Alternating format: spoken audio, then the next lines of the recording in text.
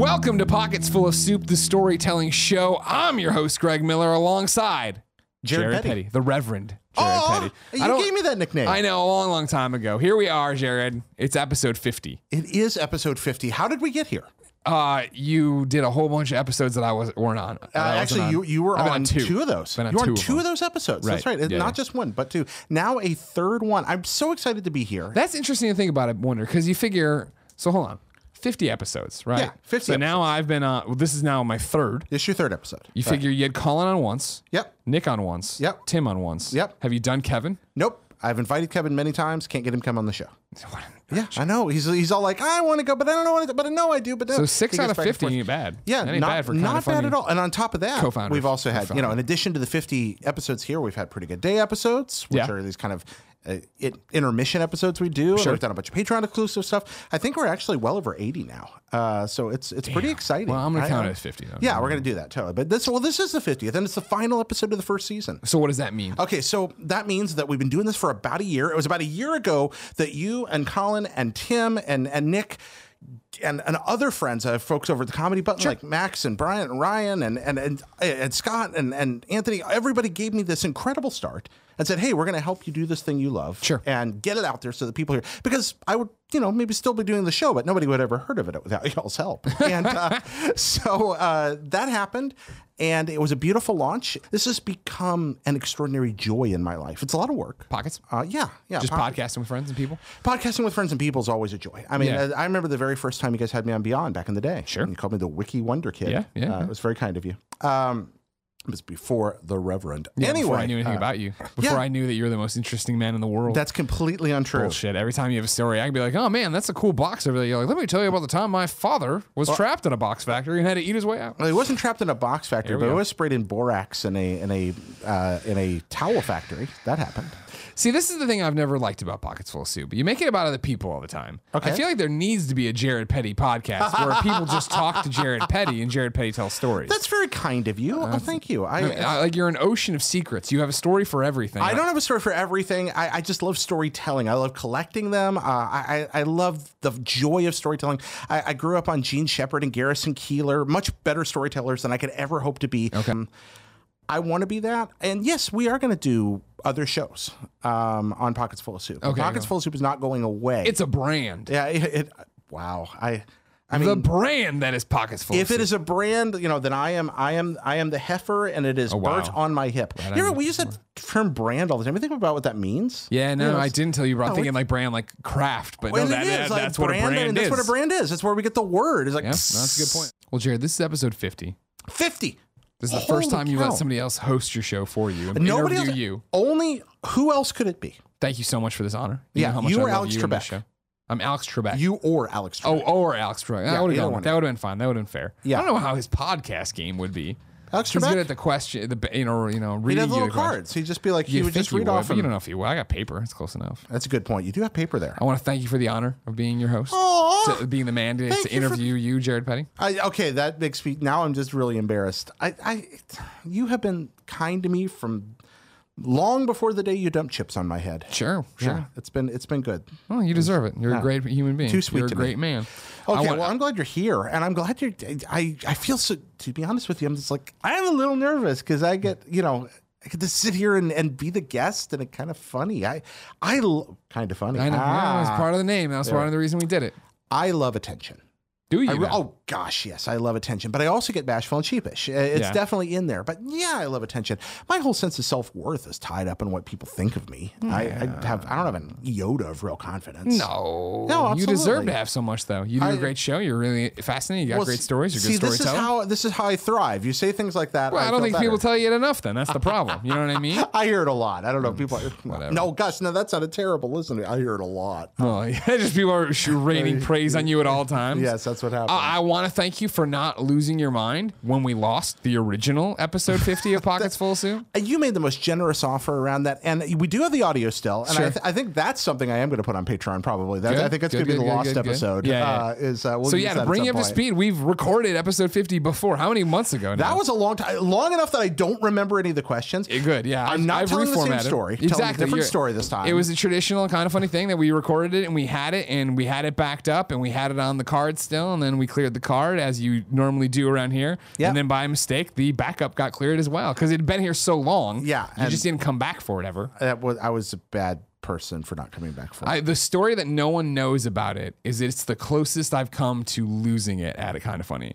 We're like just being like overly dramatic and over the top, and it was just like we had been working all day. We had done all of our shows. We went off and saw Wonder Woman. We came back and did one of the reacts here, and we finished the react. And like literally, like we finished it. It was like, all right, that was great. And we stood up, and it was me, Nick, Hunter, and Alexis. Okay. And I stood up. Good and people. oh, great, amazing people. And Kevin's like, Greg, did you ever back up the Pockets Full of Soup? And like literally as we stand up, and I was like, yeah, I did on the machine. He's like, did you back it up on your computer? I'm like, no. He's like, I think it's gone. I think it's, and I was like, all right. And finally Nick was like, why don't we talk about this later or whatever? And like, but then like, you know, people stuck around and were hanging out, and I walked over there. I'm like, so what? And like, it's gone and blah, blah. And I had a water glass in my hand. And if we would have been alone, I would have spiked it into the fucking floor and screamed.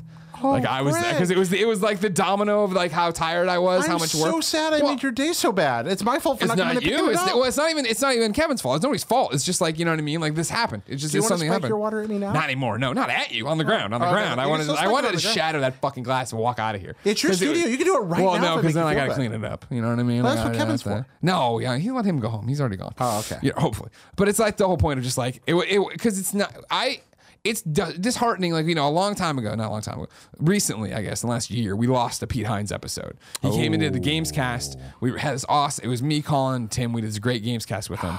Got up, and then we noticed that there was like the video recorded, and it recorded the beginning audio, and then for some reason the audio was just gone. Oh, he's such an articulate, interesting And dude. so like I hate I was that you so lost that. devastated to have to call Pete and be like, hey man, this happened. He's like, I know, no big deal, I'll come back tomorrow. And he came back and did a one-on-one with me. And like that sucked, but it was like, okay, but it was ours. Like to fuck up your episode 50s where I was like, You know what? It's all right because I'm here now. And honestly, Yeah. that day I was sick, and I'm rambling all over the place. I'm like, I don't know how to talk about what I'm going to talk about, but That's what everyone wants to know. huh? That's what everyone wants to hear. They want to hear you ramble. They want to see what They want to hear it. Why They're do they here wanna- for you, Jared They're here Petty. for me. They're here for you. Fools. Episode 50. They finally get to hear the question and then the answer. Yeah, I'm pretty excited about this. Good. What's then the Jared question? Petty. What's the question? Well, it's not even a question. Tell me. It's not a question, is it? It's a demand. It is a Tell demand. me somebody you're thankful for. All right. So this is, as you've pointed out, my show. Mm-hmm. And therefore, I have the power to do what I will with the rules. I assert it. You may claim to have that power. Sure. But I'm more powerful, even though you're taller than me. Sure. And I'm scared of you. Right. All right. It's all very confusing. Yeah, this is very confusing. And that's because I'm going to break my rule, and I'm going to tell one story about three people. Ooh. Because these three people are, in my life, very tied together. Okay. And I can't tell the story of thanks without talking about all of them. Expound. I will expound. Oh, you remembered. Thank you. I've listened to the Watch show my once or twice, yeah. show. Thank you. Oh, expound. I'll do my best. Well, Thank you. This is a story of three friends of mine by the name of Chris Abbott, Okay. Ryan Palmer, Okay. and Erica Martin. Okay. And these three human beings all entered my life around the same time. Chris Abbott, IGN guy. Or used to be, former IGN guy. Ryan Palmer, former IGN guy. Okay. Erica Martin, not former IGN guy.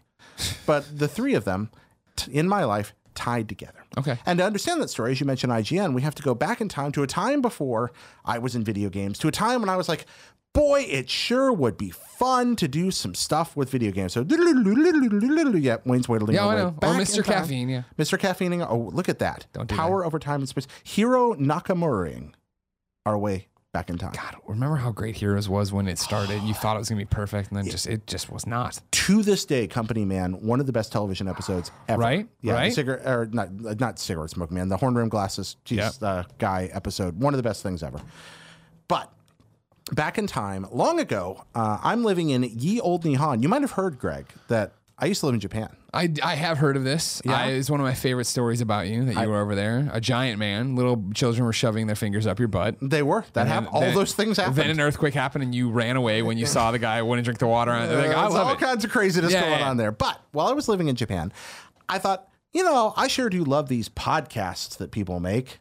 Yeah, people at those networks like the IGN Sure. and the OneUp.com of that the day OneUp.com, and all those who could others. forget? Yes, and all those. And I thought, boy, it's fun. Video games are fun. I like playing them. I like writing. I'm going to write about video games for fun. I found this magazine, English language magazine in Nagoya. I think it's still around, but it has a different name now. And I started writing little articles for them. No way. I actually, my very first pieces were in print. What were you writing about exactly? Let's see. Well, first off, I had heard about this place from some of the 1UP guys that they would go to called the 8-Bit Cafe. Okay. Have you ever been to 8-Bit? I haven't been to Tokyo. 8-Bit, no. 8-Bit's great. Okay. It's still open. It's this wonderful cafe that the 1UP guys, I heard about on one of their shows. So I went there and wrote an article about it. I just hung out there one night and wrote an article about this video game cafe in Tokyo. And it's all themed after Famicom. And there's these really cool people that own the bar and have been working there forever. And they have the Princess Peach and the Dr. Mario cocktails. And the Dr. Mario is great. It comes in like a big science beaker, and it's like Dr. Pepper and awesome. something else, and it comes with little pills. Is it boozy or is it just like the bar cafe? Yeah. The bar it's a pure bar. I mean, they serve izakaya food like most Japanese bars do. Okay. But it's actually kind of right on the edge of a seedy neighborhood. But it's really clean and bright inside. It is packed with genuinely rare and expensive video game memorabilia, signed stuff, and it's just all sitting there, and it's wonderful. It only seats like 20 people, and there's just Famicom set up to play games, and it's delightful and pingy, and there's happy Dragon Quest music playing, and it's really groovy. Have you been to the Capcom Cafe over there? What's that? Have you been to the Capcom Cafe? I don't think I've been to the Capcom one. No. That's when I was there the last time we went to that, where it was like all Monster Hunter themed everything. And then I don't think I've been here. I mean, Mega Man, everything Capcom there. Oh, that's lovely. No, I've never been there. Great. There's the Dragon Quest place that you could only enter as parties of 4. I don't know if that's still open. That's awesome. Yeah, I love that. You have to go as a party of 4. Well, anyway, all that said, I wrote about that for the magazine, and then I started writing about arcades and arcade culture. I started writing about thrift store. Is hunting. all this from an American and Japan perspective? Is that what it was? Yeah, because the magazine's for expats. It's for English-speaking expats for the most part. So it's very much from the American and Japan perspective. And like here's how to go to a thrift store, and you can spend $100 on this, or you can just buy all this stuff and that kind of thing. And they were fine. I was learning a little bit about writing, and then this is on top of while you're teaching, right? This while I'm teaching English over there. And I'm also teaching at that point. I'm doing distance learning, teaching college as well. So I kept busy. And so I'm having a good old time. And then when I come back to the States, I'm like, man, this sure is fun. I'm going to do more of this community kind of stuff. I looked at, I don't want to tell the too long, boring version of this. But in your show, yeah, you're allowed to be. This is your 50th episode. You've made it further than most shows do. You can navel gaze as much as you want. I guess I can. While I was in Japan, the now defunct 1UP.com website. Rest in peace. Rest in peace indeed. Great site. Yeah.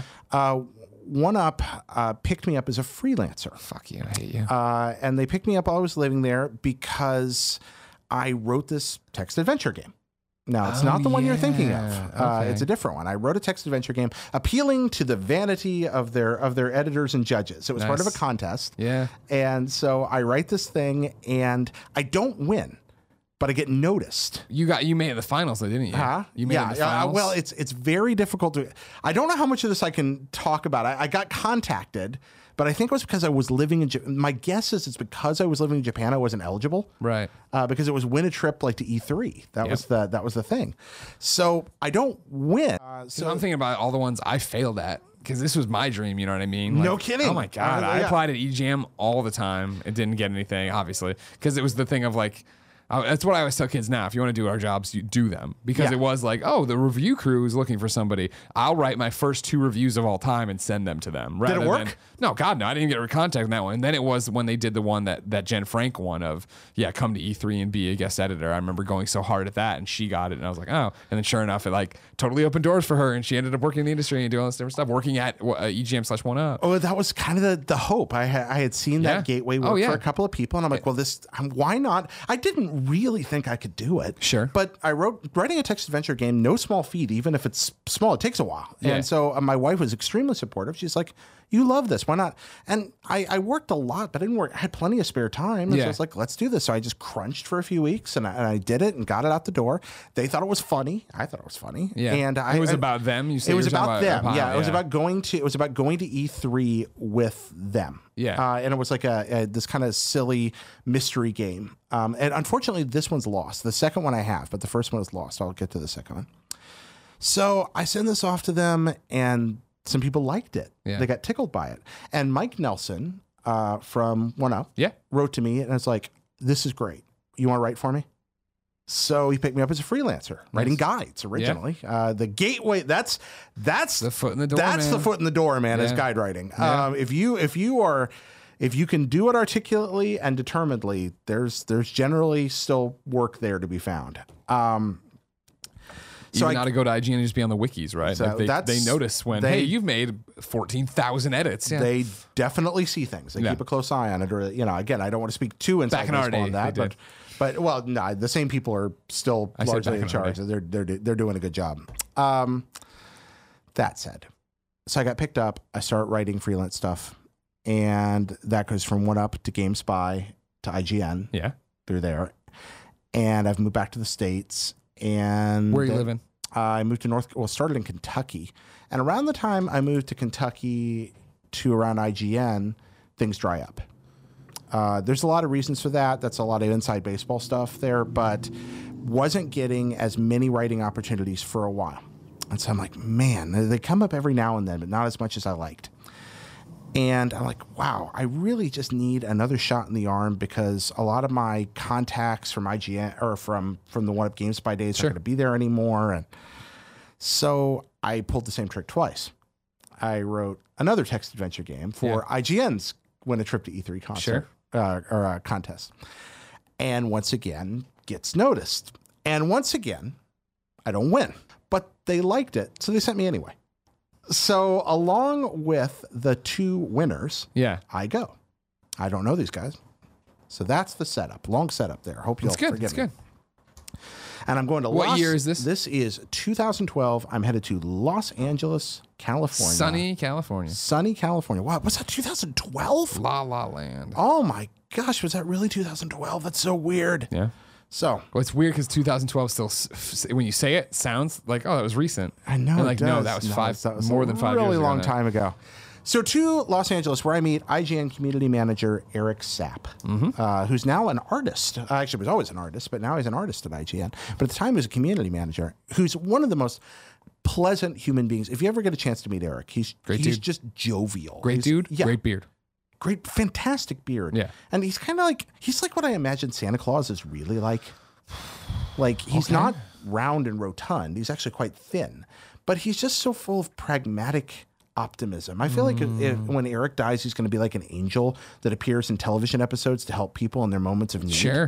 Like, Okay, I can see that. The kind of dude he is. Sure, the glasses, the beard, the angel wings. Yeah, okay. Yeah, well, maybe not the wings, but the rest of it. More like the Michael Landon angel. Like, wow, I'm old. Oh my goodness. Not the Touched by an Angel, because on Touched by an Angel, they would always have this little light come down and be like, I'm an angel sent by God. And then it's like, well, why did you just tell me this 40 minutes ago? Yeah, that would have been helpful. Because there wouldn't have been a television Show's episode. boring if it's just that, Wow, that was the worst thing I've ever said. Don't worry. Touched by an Angel references. That's what the kids love on YouTube these days. That's what they're here for. Oh, forgive me for that. Where was I? So yeah, traveled to Los Angeles.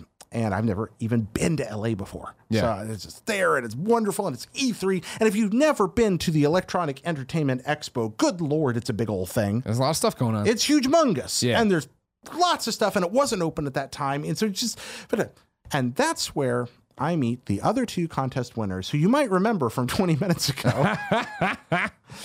Guys named Chris Abbott and Ryan Palmer. So let's talk about Chris Abbott and Ryan Palmer. Let's talk about him. Chris Abbott, Massachusetts boy. Young Chris is robust. Chris Abbott is the kind of guy that says what he's thinking before he has a chance to think it. Sure. It just comes out. And it comes out unfiltered and delightful and generally speaking, full of this kind of like self-deprecating wit. Chris is a funny dude. He can be terrifyingly offensive when he wants to. But he is likewise one of the warmest, truest, kindest human beings I've ever had an opportunity to get to know. And while there are moments where you're staring at Chris going, what is wrong with you? Like with all the greats. With all the greats. Deep, deep inside, and most of the time on the outside, he's just a big old ball of goodness. Yeah. Friendly dude. Skilled writer. Great with community. Just a wonderful guy. Number two, Ryan Palmer. Ryan Palmer is Jeff Goldblum at 24. Wow. Okay. These are bold claims. He looks like Jeff Goldblum. And Okay. he gets tired of hearing this, I think. Texan, but not your hee-haw kind of Texan, because Texas, I know this is going to surprise you, a big place. Big place. Full Texas of huge. many diverse people that generally aren't stereotypical Yosemite Sam parodies. Yes. Texas, fantastic place. Love At least Texas. in the major cities. No, outside too, honestly. I dig Texas. Texas is nice.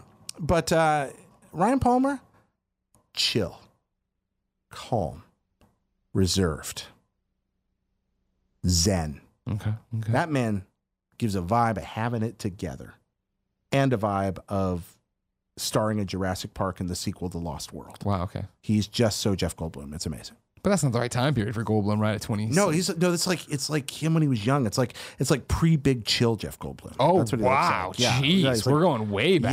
Yeah, like he looks really, really like. So that's Ryan Palmer. Okay. Chris Abbott. Meet these guys. Meet Chris first, out on a square, hot day in Los Angeles. Instantly hit it off. Yeah. Meet Palmer, laid back, and the three of us. None of us have ever worked in the industry for real, outside of some freelance stuff. Sure. Of the three of them, I think at that point I was the most experienced, and I'm older. Maybe that makes sense. But we're all just like, wow, It's E3. We finally so made it. amazing, and we just hit it off. I think it was our first night there. It was late. We're at a hotel in Koreatown. Eric, who was kind of babysitting us, has dropped us off. We're going to take a taxi into town the next day. What? Yeah, I was gonna say, where are we at in the E3 week? We are at the very beginning. We're So getting is ready. this- The floor is getting ready to open up. I think Okay, it's so Monday this night. is Monday night. You guys are at We're Koreatown. Okay, we're got at Koreatown. You've watched the There's this PlayStation Thai press restaurant. conference. There's this Thai restaurant across the street. Yeah. And it's the only place that's open. I love Thai food. Chris has, at this point in his life, if I remember correctly, never had Thai food. Okay. Chris, not a culinary adventurer. Sure. to say In the Massachusetts, I can't imagine they're knocking down your door with Thai places. I'm guessing in Boston you can have some Thai food. I'm thinking. Okay. I'm thinking Boston got some Thai In food going 2012? on. Yeah, I'm thinking so. I want to give the good people of Massachusetts their due. Absolutely. Okay. Fine place. Okay. A lot to be said for Massachusetts. I'm going to say yes. Spirit of Massachusetts is the spirit of America. The spirit of the old and the new. The spirit of Massachusetts is the spirit of America. The spirit of the red, white, and blue. God, what a great jingle. It was a good jingle. Why do you know that? Why? Family Guy. Family Guy did, and I thought it was the funniest thing ever. And so the first time we ever went to PAX East, it was my first time in Massachusetts. And so when me and Damon got there, I started singing, and he had no idea what it was or what the reference was. So I sang it the entire time and really drove Damon crazy. I'm so old that when I was a kid in Washington, D.C., that commercial was on TV. Wow. And I memorized the jingle from childhood. Spirit of Massachusetts is the spirit of America. The spirit. Okay. Wow. Goodness gracious. Tangents. Off we go. I meet these wonderful gentlemen. We have this Thai meal together. It's heaps of Thai food. Hell yeah. Abbott can't stop talking about how good it is. Palmer's just sitting back there being cooler than both of us. In the Goldbluming it least annoying, most wonderful. He's so genuine. Yeah. Just he's like sincerity and wisdom. He's like you think Sting would be if you hung out with Sting. Tantric. Yeah. Tantric.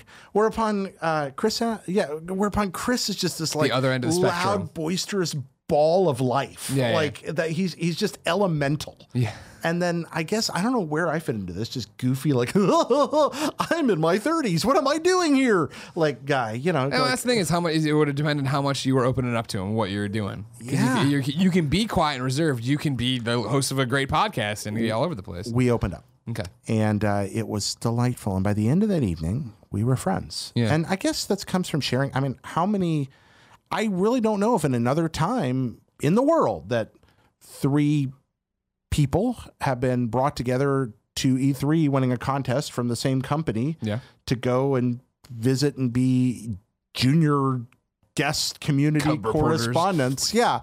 I doubt that there ever were three for one of these before. Sure. I don't know if that ever happened before or since anywhere. So we felt pretty unique and we were full of life. And the next day we went, and anyway, it was great. We hung out together constantly. We were with each other. We supported each other. We recorded our own little podcast in our hotel vaguely room. remember hearing about that. Which had, I think Eric came on and maybe somebody else. We did that. We wrote articles. We treated it like it was a real thing. They gave us badges that just said IGN on them. Yeah, of course. Nobody could tell.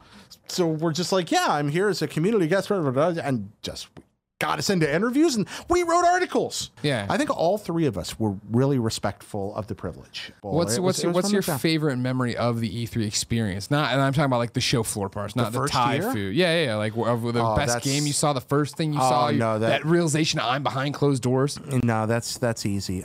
You familiar? Do you know who the Blue Sky Rangers were? No. All right. Well, Blue Sky Rangers were a group of programmers that wrote games for the Mattel Intellivision, Okay. which was a serious competitor to the Atari 2600. A long time ago, that was a big deal. That was the very first console war, Yeah. Atari and Intellivision. And that sounds so ludicrous now. But the Blue Sky Rangers were working from behind. Atari owned the market. And so they were forced to use innovation and new ideas and to try to do things that nobody else was doing. And they created some of the most extraordinary early video games because they were driven by the need to do things that weren't being tried elsewhere. And they created amazing video games like Night Stalker and Shark and Astro Smash and Utopia and these titles that if you aren't familiar with them, were creating genres. Sure. Just extraordinary pieces of work, or at least innovating on genres in ways that nobody else had ever come close to. Well, the leader of the Blue Sky Rangers was there. I ran into him at there's a video game history book. I don't know if you know this. I like the video game history. No, you, Jared Petty? Yeah, you were asking me about things I love doing, things I'd love to do with pockets. History, technology history. That's a dream. I just love it so much. But You meet this guy. yeah, he's there and I see him and I'm like, And so you recognize him just on sight. This is like seeing Miyamoto. yeah, I just lock on. Gotcha. I've had a chance to meet a lot of the OG guys Yeah. since then, but this hadn't happened. And we sat down on a couch together and played Combat, the old Atari 2600 game. Yeah. Side by side, played head to head, talked. There will never be a moment in my career working in this beautiful industry as sweet as that. That's awesome. It was extraordinary. He actually just passed away. Yeah. And, but anyway, that was revelatory. Yeah. Sitting on that bustling show floor with 40,000 people on an old CRT wooden frame TV they had to make look like an old living room on a couch. Yeah. Playing Combat with the Blue Sky Ranger. It was extraordinary. All right. Well, there's that.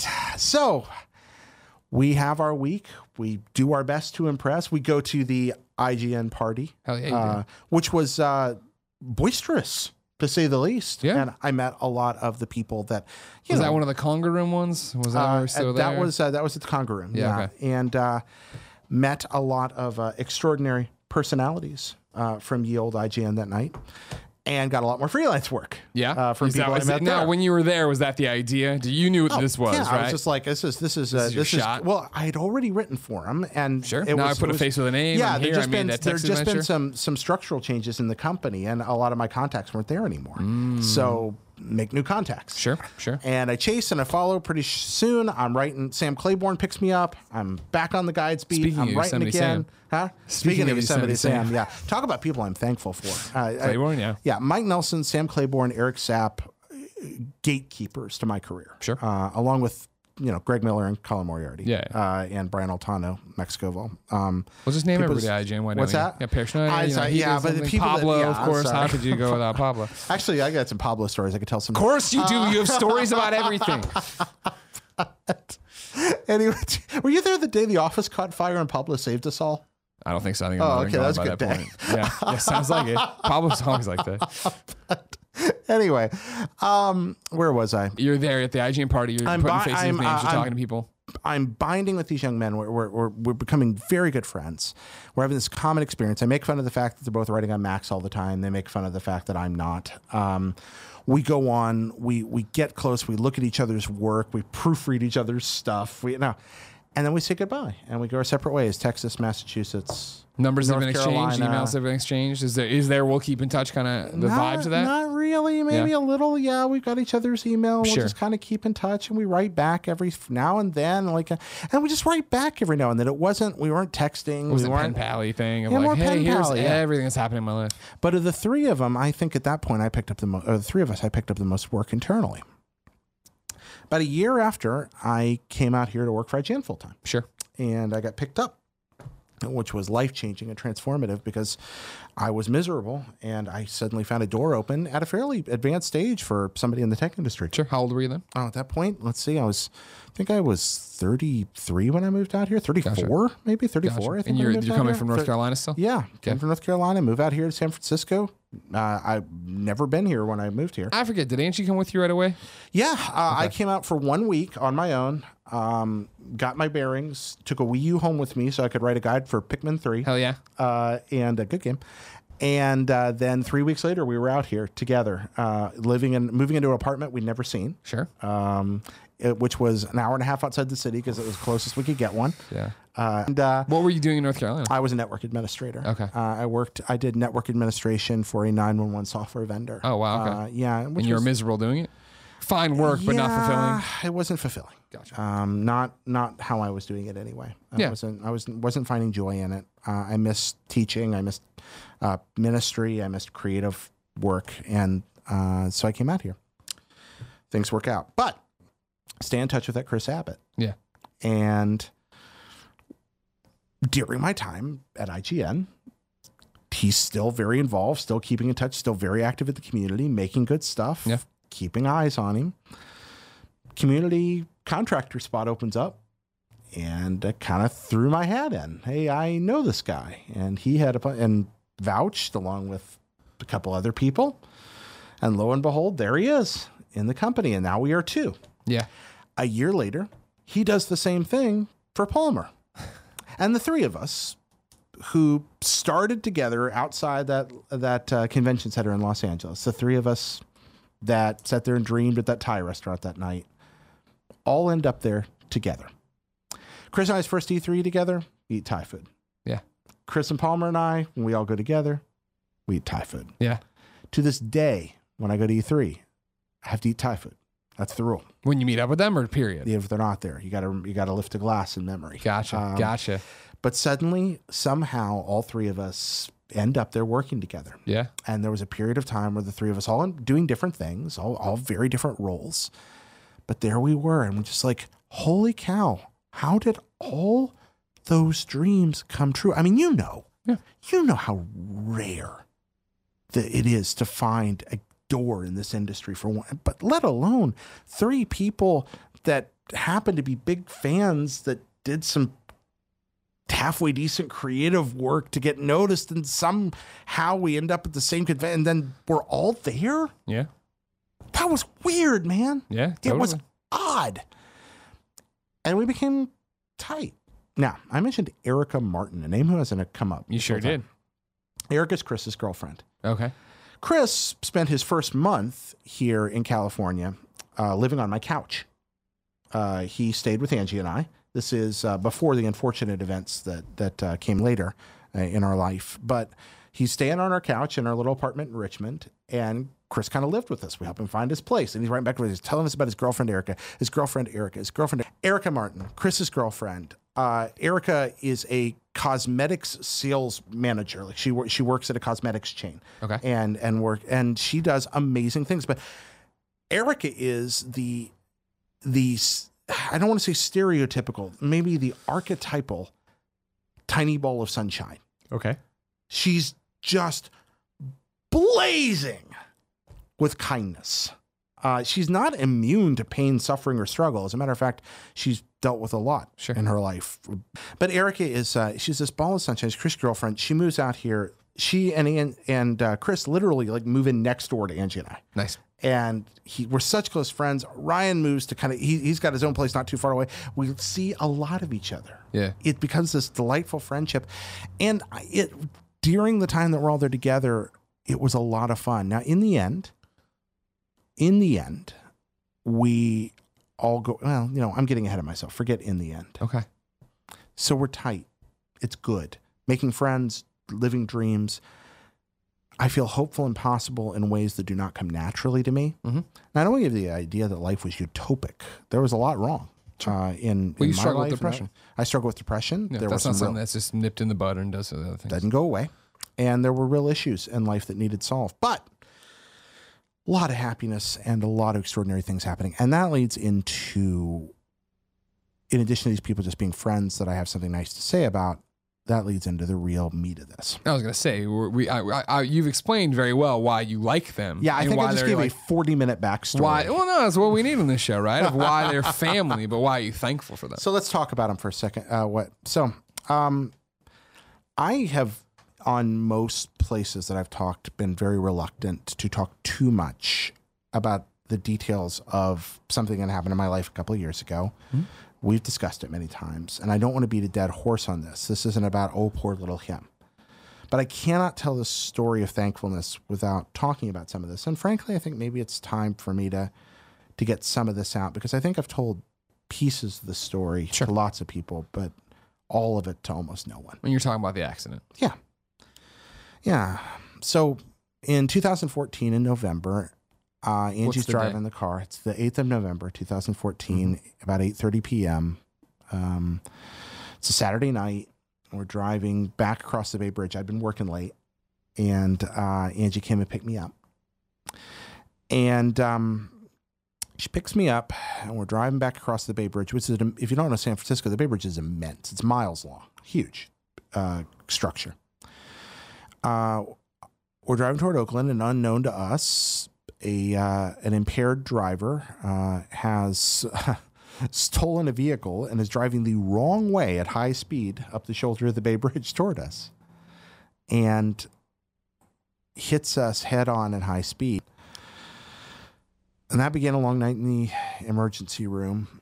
Well, she was spirited off to tests, and I'm spirited off to tests, and then I'm seeing her wheeled by up to this night where I'm just trying to get out and get to her. We're finally released in the very early morning. I'm wearing clothes that they have at the ER for people who have their clothes cut off, that are 2 sizes too small for me.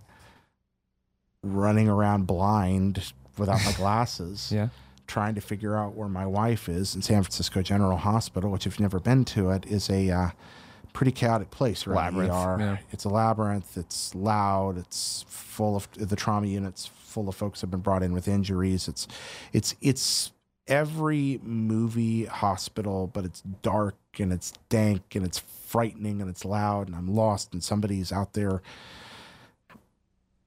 In the end, I find her, and things aren't good, and she's wheeled into surgery, and she's going to be there for a long time.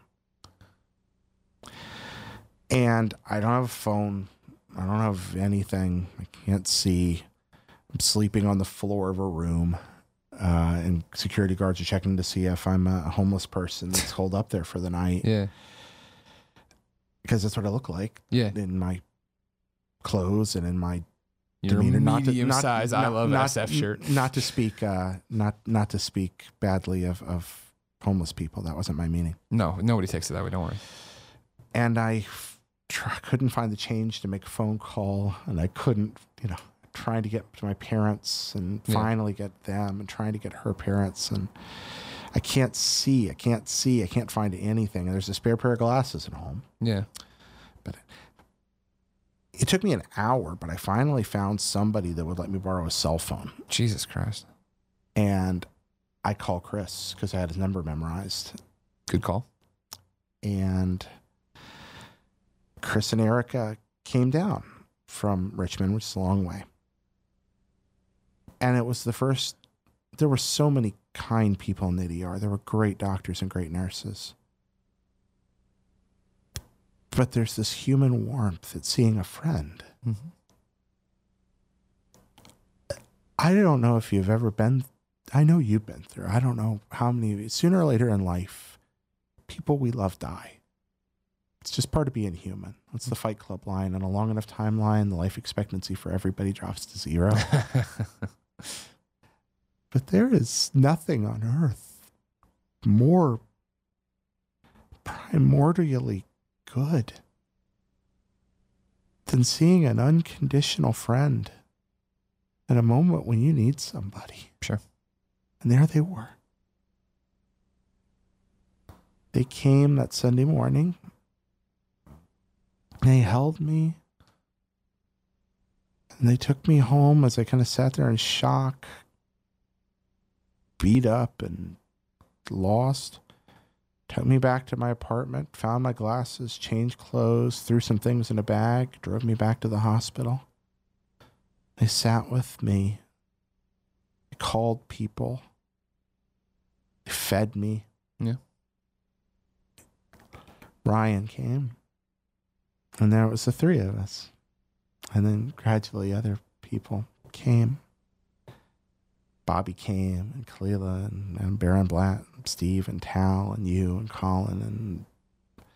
Well, that was the hardest thing for being on the outside, of when to come and what to do and how to handle it. Because for me, it was like, I never told you, I don't think, but I was flying back from wherever I was, whatever trip it was, I don't remember.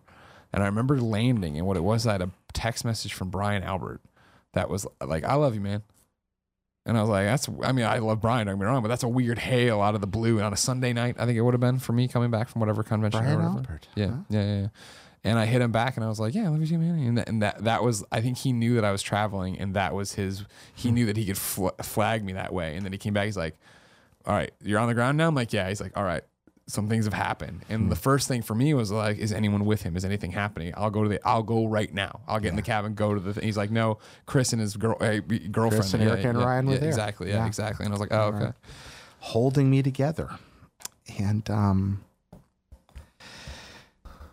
so there's all that. And for the first couple of weeks, it was really touch and go, whether she was going to make it or not. Oh, yeah, I remember. And when you talk about it in retrospect, when you have a life, when she walks, when you have a new home and a new job and a new, but it doesn't seem as far away as it should, maybe. But when you're there and it's just uncertainty, how much you know about PTSD? The basics. I've never dealt with it myself, obviously. Are you familiar with, have you not? I wondered. No, I haven't. No. So here's the thing. Again, sooner or later, a lot of us probably will. Yeah. Not all of us, but it's one of those things that a lot of people have experienced, but I think that a lot of people haven't. And until I experienced it, I didn't really understand some of what it was. Part of what happens is you become hypervigilant, or a lot of people do. PTSD, in the middle of trauma and afterward, your fight or flight kicks in, like your animal instinct, but it kind of takes over and you're just trying to fix everything. Gotcha. Chris, Erica, and Ryan are there when I'm starting to kick into that mode, out of shock and into how do I fix everything? Now, there's a lot going on there. The person I love is dying. Nobody can give me any real answers yet. And every time I get an answer, then something else comes up to make it dangerous again. Yeah, yeah. Which happened several times. There's nothing you can do in those moments, but I'm trying to find things to do. So I get to, I'm there in the middle of all this. So I'm trying to fix everything. Yeah. Chris, Erica, Ryan, other people, but those three in that moment in particular are just there. And they wanted to help and didn't really know what to do. And there was this funny thing on the internet right around then that was fairly new called crowdfunding. Mm-hmm. You might be aware of crowdfunding. Yeah. This is before we were doing it. Yeah, it's a few months before that, right? A couple of months before. Well, no, because this is you're doing it. You're Patreoning at this point. This is November 2015. No, 2014. Yeah, you're right. The Greg Greggy show's on. I'm listening to it at that point. Yeah. But you guys hadn't gone out completely on your own we yet. hadn't announced it. They were gone. Yep. So I wake up a morning or two after everything. Mm-hmm. These guys have been with me constantly. One of them, just make sure that I'm all right. Make sure that there's a tiny glimmer of warmth in a very cold and suddenly very empty universe. Mm-hmm. And I'm not being dramatic. That's what it was like. Sure. I love that girl. And sometime in the early morning, I see that Ryan and Chris have created a crowdfunding thing. Now, for my accident, it was on GoFundMe. Now, I wasn't in on that. That wasn't something I planned. Sure. It wasn't something I knew about before it happened. It's something I see popping in my social messaging. People are like, hey, and the word's just getting out about what had happened. And I get up the next morning, and there are thousands and thousands and thousands of dollars there, mostly from people I've never met. Fans from IGN, mostly, I think. And over the coming days, it grew. Now, let's talk about that for a second. The feelings of profiting in any way from an act of horror are weird and complicated. You have feelings about what you deserve or don't, Sure. or about what people have chosen to do. But I will tell you something. When you wake up one morning and you have a lot more money than you did before, and you're in a situation where you feel like you're going to need a lot of money soon, it just can't help but make you feel a little better. Right. Yeah, that's the thing. I think to shut you up for a second. I don't think you were profiting in any. We would have had to put together an infinite well of money for you to profit from this. Yeah, disaster. I don't want to give the wrong impression. That's true. That nest egg just was the difference between us making it and not afterward. Yeah, really was. I mean, our families would have taken us in. We'd have found new ways. People would have. But the fact of the matter is, I got to keep living my life in a way. Sure. Because of that money. Right. Chris, Erica, and Ryan just did that for me. They started that. Now, some of the people listening, they also were there. But as nice as the money was, as life-changing and helpful as it was, the message is you guys all picked that up, as you guys all drove attention to it, as you guys and beyond, as Ryan over on Unlocked, as Pear, as Steve, as all those guys and folks did. What that brought with it, in addition to the extraordinarily helpful backing, was it started a flood of messages from people that just didn't stop. What's the line from the movie? I've always been dependent on the kindness of strangers. Streetcar Named Desire. Yeah. Yeah, that's true. I'm saying a movie from. What's that movie? Jeez. It's both. The kindness of strangers. Chris, Erica, and Ryan opened a door, and strangers came pouring in. Right. The kindness of my friends was holding me together.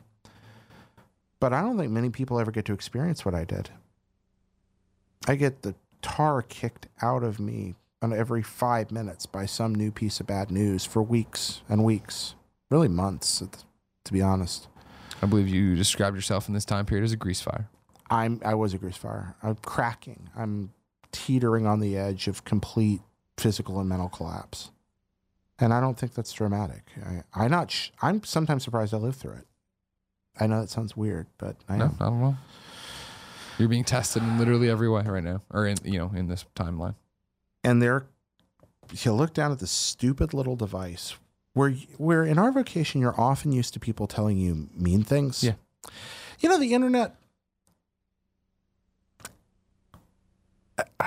The internet has found a way to make the world less kind. Sometimes. Sure. I think there's a lot of reasons for that. It began with disassociation, with anonymity. Some of those causes are very clear to see. But as time's passed, it's also become very clear that, like any technology that is based on numbers, sooner or later, people have found ways to manipulate thought and use it for control. And there is no clearer mode of wielding control than profit and anger. Sure. People have found ways to fuse those, and it's created subcultures that can be visceral and vicious. And people in public-facing internet jobs see a lot of that. It's not always directed at them, but they witness it, and often it is. You've had a lot of that sent your way. It's part of the deal. I think we can become cynical about that if we're not careful. I've never seen you cynical about it. I mean, there's, you get tempered to it, right? That's the whole point. I think you get tempered like steel. And that's what I always talk about of like, your first 3 months, if not years at IGN are that, hey, you're at the #1 video game website. And a lot of people fucking hate that and hate that site. So they're going to say horrible things. And I remember, talking to Roper and Dunham being like, people are saying this about my review. And like, oh, no, don't worry about that. They're going to say that all the time. And it's true. And they do. It is. And yet the humanity behind it never ceases to trouble me. I find myself, and I can be stupidly empathetic sometimes, going, it's just like, why? Sure. I think it's them venting, right? It's the fact of what you say is like, internet personalities are going to see that, but guy who uses Twitter to bitch about games doesn't know what it's like to have somebody bitch at him about what he's creating. You know what I mean? It's not like somebody's walking into his job and yelling about the work he's doing. He doesn't know that. And it's the same tired story I always tell about, I used to do similar things of like, I remember writing the tweet and then deleting it about how bad The Office was.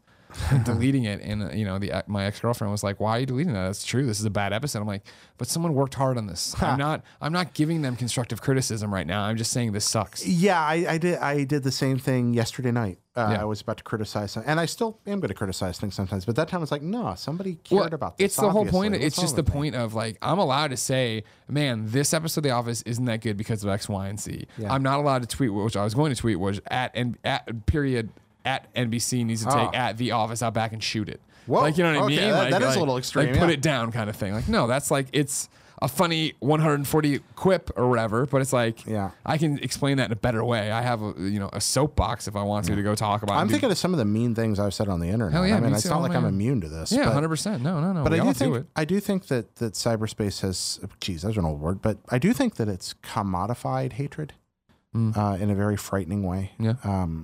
It's made, and I know that sounds lame and everything's general, but it has done so much to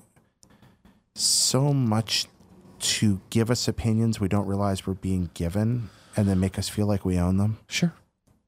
It's what it's built to do in a lot of ways now. Yeah. It's changed over time, and it's become largely a medium for instilling ideas that we think are our own, but are actually somebody else's, and then making us feel really smart about having them and digging in on them. There's a lot of X, Y coordinates to that. Anything with X and Y can be used for control. Just remember that. Anything that works with those two numbers, anything that knows a location can be used to control you, and probably is being. That's it. Wow, that was a long rant. Yeah. Well, we went in left field on that one. I found the opposite in these messages. Of course. I find this outpouring of love, this from people I didn't know who are just fellow human beings. I didn't deserve that. I did not deserve it. I was some guy. I think about the people that I've seen suffer through far, if not worse than at least equitable things, and sometimes worse things that never got that. I've seen people's lives ruined by calamity. Mine wasn't. Not completely. I lost a lot. Sure. I lost more than most people will ever know, but I lost so much less than I would have because of people like you, because of people like those people that wrote to me day after day, week after week, month after month. How's your wife? Some stranger. How's your wife? Yeah. They hadn't forgotten. Somebody out there cared, and that meant that I had done something to make him care at some point, maybe. Or maybe if I hadn't, somebody else had. Or maybe no way that they were just decent and good. And it was a reminder of that at a time when I had trouble finding good things to think about. And I had these dear friends around me, and then I had those people who drove me to and fro the airports to pick up family members and to meet people who were coming to help, and to doctors, and who sat with my wife and took care of her when I couldn't be there. And that's what Erica and Chris and Ryan did for those months after. And eventually, Angie did get better. And they were there for it. And then life did what it does. Ryan fell in love. And he moved back to Texas and got married to a wonderful girl. Were you able to go to the wedding? No. I wasn't. Why? I don't know.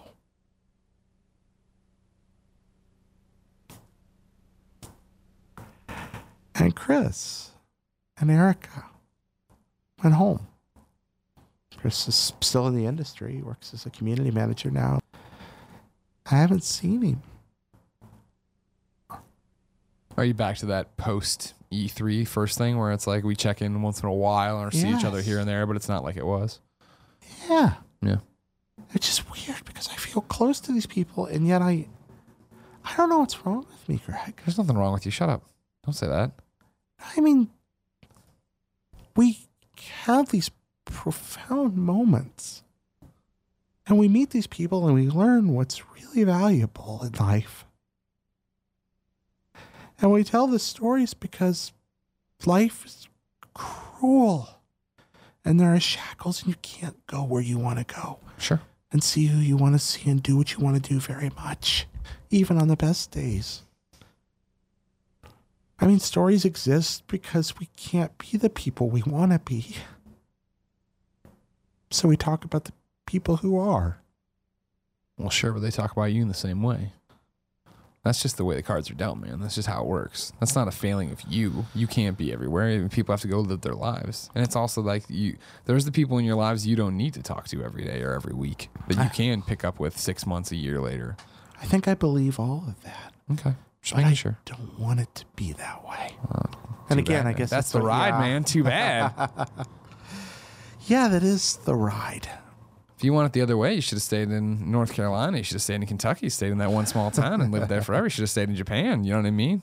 Yeah. Set your roots, but you're part of the year 2017 where everybody's a tumbleweed. Everything changes. People are going to move. People are going to do things. It's going to go. You know, it's harder. But the power of that internet that you see a lot of bad stuff in is the There's thing a lot of that good. still Well, that's the keeps thing. you. I saw the good. Yeah. I mean, that internet that allows hatred and horror to fester in a new way. It's not like hatred and horror are new. Sure. I mean, Lord, I think about the degree of normalized violence that existed in the world, you know, in a medieval era. Just the amount of mayhem, murder, and war that occurred. But then you look at the modern world outside of a few corners, one of which we're fortunate at the moment to be in, and you know, there's still plenty of mayhem and violence, and there's plenty here too. It tends to be more localized, and the scale is scattered. But we're not immune to it, and we're tempting a lot of it. That said, the internet has brought me this livelihood. Sure. This would be impossible. You and I make our livings from the internet. Right. Weird, man. Totally. I think about it all the time. If it all went away tomorrow, the internet was just done EMP over the country. It's like, man, I don't have many redeemable skills.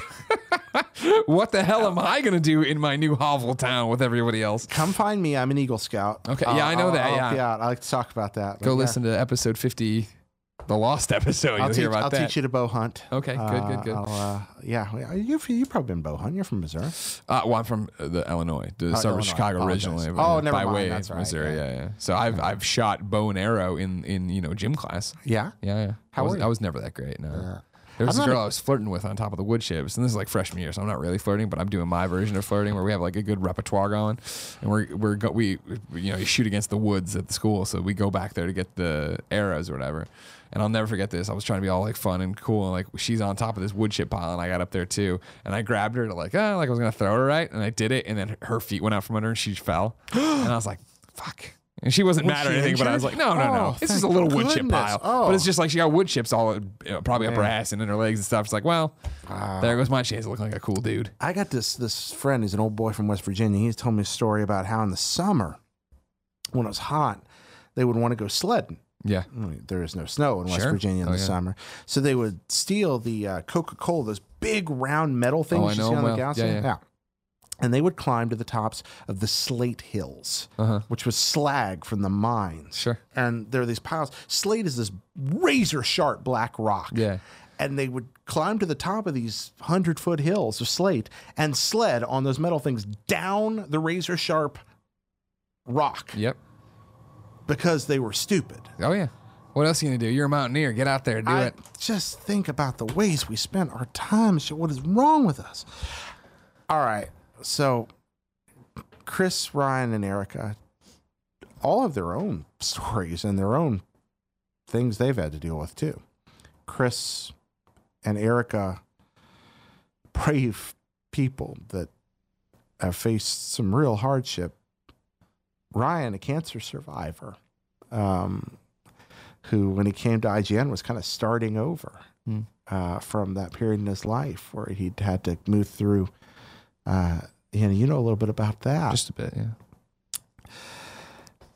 I don't deserve what they did to me, but I sure am glad for it. Did for me, did to me. I wasn't even at that point. I think I was one step away from the straitjacket, and they just injected love into my veins. Sure. I'll tell you what. I'm thankful for those three people. I realize I've mentioned Erica almost ancillary. But the truth of the matter is that in terms of time, Erica might have given the most. That Erica was chauffeur, wife sitter, home fixer. She just kept me on my feet in a way that I don't know what happened. People say we find a way. Maybe we do. Maybe somebody else would have stepped in. I wouldn't have done it on my own. Yeah. And here I am now. And, you know, Pockets Full of Soup listeners and viewers, these lives we live when we come on these shows, they exist through a veil and a filter. We don't show everything, but we show a lot of ourselves. Mm-hmm. You know more about this than almost anyone I know. You're better at it than anyone I know. Thank you. And you're more transparent than I am. You're more comfortable with it, I think, and you're more skilled at it. But it's not like it's all okay. I'm a mess. I'm a big mess with a lot that I still haven't figured out, because the thing about your life falling apart is when you put it back together, it's not the same anymore. And I'm as positive about this as I can be, but good Lord, you get tired of uncertainty, or even, you know, we all live in uncertainty. We just have the illusion of certainty to help us. Sure. I've lost that, man. I've lost that feeling that it's ever going to be okay. This whole show is an effort, not a denial of reality, but in a lot of ways to grab back onto it, to find it. Every week I hear one of these stories and I'm reminded of the other part of life. And I guess that's it, Greg. That's what those friends did for me. They reminded me of the other part of life. Life is awful. Life is a place where people build nuclear bombs and blow them up over cities. Life is a place where parents abuse their children. Life is a place where people who don't deserve to get cancer and die.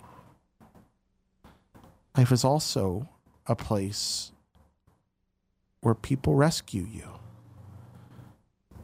Life is also a place where strangers reach out and help you. Life is also a place where you survive cancer and you reach out and help somebody else who's going through it because you've been there. It's the also that I'm trying to find all the time. You've been through a lot, so I won't ever put down what you're saying. But I would always say that life's awesome. And if anything, I think based on this conversation, I would say that life's the internet comments. And I think it's just the negative stuff sounds louder. You know what I mean? Like, I think that's the thing. You take for granted the good. Yeah. You never realize it's the good old days. You never realize how great something is until something bad happens, and all you want is to go back to fucking sitting on the couch watching TV or playing a game or doing whatever. Yeah, a simpler thing. Yeah, there's of all people a Billy Joel line that I love. The good old days weren't always good, and tomorrow ain't as bad as it seems. It's a good line. Yeah, and I think there's some profundity in it. But maybe even more, I mentioned Garrison Keillor earlier, which is the most old man thing that anyone could ever possibly say. You know Keillor? No. He's I'm not old. I'm young, hip kids. What's Truly up? one of the great living American storytellers. Me? Thank you. You and Garrison. Oh, Keillor. Garrison Keillor, my fault. Yeah, you guys would probably get along pretty well. But Garrison Keillor told the story once. Its final lines are, knowing you are loved and loving is almost enough sometimes. Yeah. If I'm paraphrasing him correct, if I'm getting that right, knowing you are loved and loving is almost enough sometimes. I can be so avaricious, so greedy in my desire for appreciation, for having ease. But at the same time, I think I've learned to be grateful too. I don't really know what I'm trying to say, so I should probably stop Okay. with that. The one thing I won't let you off the hook for, and I know it won't help, and I know you won't listen, and I know you'll keep being Jared Petty about it, is that you said you didn't deserve it. You didn't deserve the support. You didn't deserve these three people. You deserve it more than anybody I know, Jared. You deserve everything you got. You don't deserve the hand you were dealt, but that's life. But you deserve the help you got. Oh, I got good friends, and I understand that being decent friends to them helped, but they're better friends to me than I'll ever get a chance to be to them, I think. And that's sometimes what happens. Guess what? Not everything's equal. It's not, see Steve Jobs? The movie? No, yeah. but I had read most of the autobiography. Yeah, Jobs. the Aaron Sorkin movie. Great line in it. I have my own thoughts on Steve Jobs. But my Apple hero's been Woz since childhood. Yeah. He gets the best line in the movie. Right? He's talking to Jobs, and Jobs is arguing about being ethical, being or being real, being true, or being nice, being good. And Wozniak, in what's contextually one of the most brilliant pieces of writing, just looks at him and says, "It's not binary," and walks away. Yeah. It's like, you can be a decent person and change the world. Yeah. I think that we have a societal preoccupation with binary reality. We just think things are and aren't. I do think that is quite literally a symptom of growing up in a technical age and living in one. Sure. And that's not the way things work. It's not a Zoroastrian universe of light and dark, Yes. No. right Yeah, and yeah. wrong. I mean, there's such a thing. I do believe in morality and ethics and even absolute truth, but it's still not binary. That's a different idea. I'm much closer to the way J.R.R. Tolkien liked to put it. He described the cosmic reality of ethics as a song that God wrote, and the song was sung at creation, and the world was made.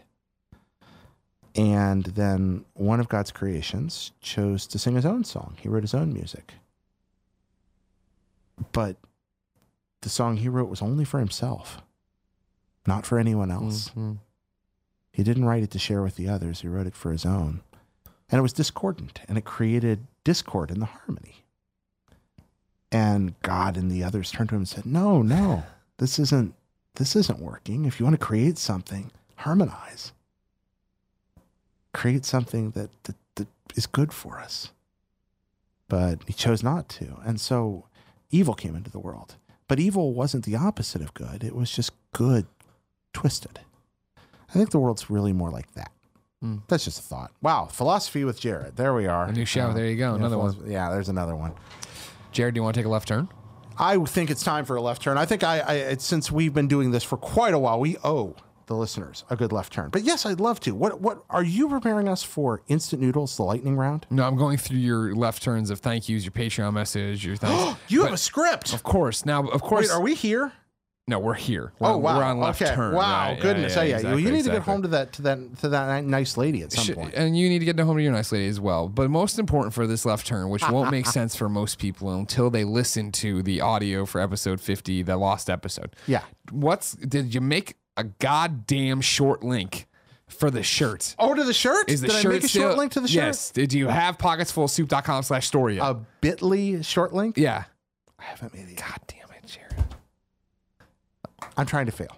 When you edit this show, I would, you know, I told you last time I'd buy it. I didn't even realize. I saw this. I never realized it was a shirt. I'm going to flash it on the screen. Flash on the To screen. sell the shirt. It's a good shirt. Got another shirt. Got a new shirt. Do you really? Yeah, I do. Is it up now too? No, it's not up now. Well, it should be when this goes up. Should Okay. be up. Okay. Should be up. You want to describe it, or you just want to let people go to? I Here, think go to this website. This website. Yeah, there. Go to and that see it. website. There it is. See it. Good Lord. The listeners are going to be like, that's useless. Yeah, I know. You can just go to. I'll tell you what. I'm really then. bad at this. Go to Jared. Go to comma.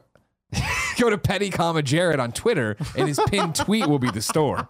His pinned tweet My will be pinned the tweet store. will be Yes. the store. That's it. Wow. I'm just failing awfully in this. I love this shirt. I do really too. do. I, It's I- Double Drew that and for me. I'm mad because what happened, and this is why Yeah. you need a short link, is that we did the whole argument about it last time. I was like, I didn't realize that was a shirt. You told me it was a Scola shirt. I opened it up and you told me to stop, and I stopped, and I never went back to buy the fucking thing to shirt. No. I'd be wearing the shirt right All now. right, you could be, instead of wearing you this could be wearing- PlayStation thing. That's a great shirt. It is a good shirt. But we do need you're talking about the left turn thank yous that I need to offer. I always, every episode, but especially the 50th.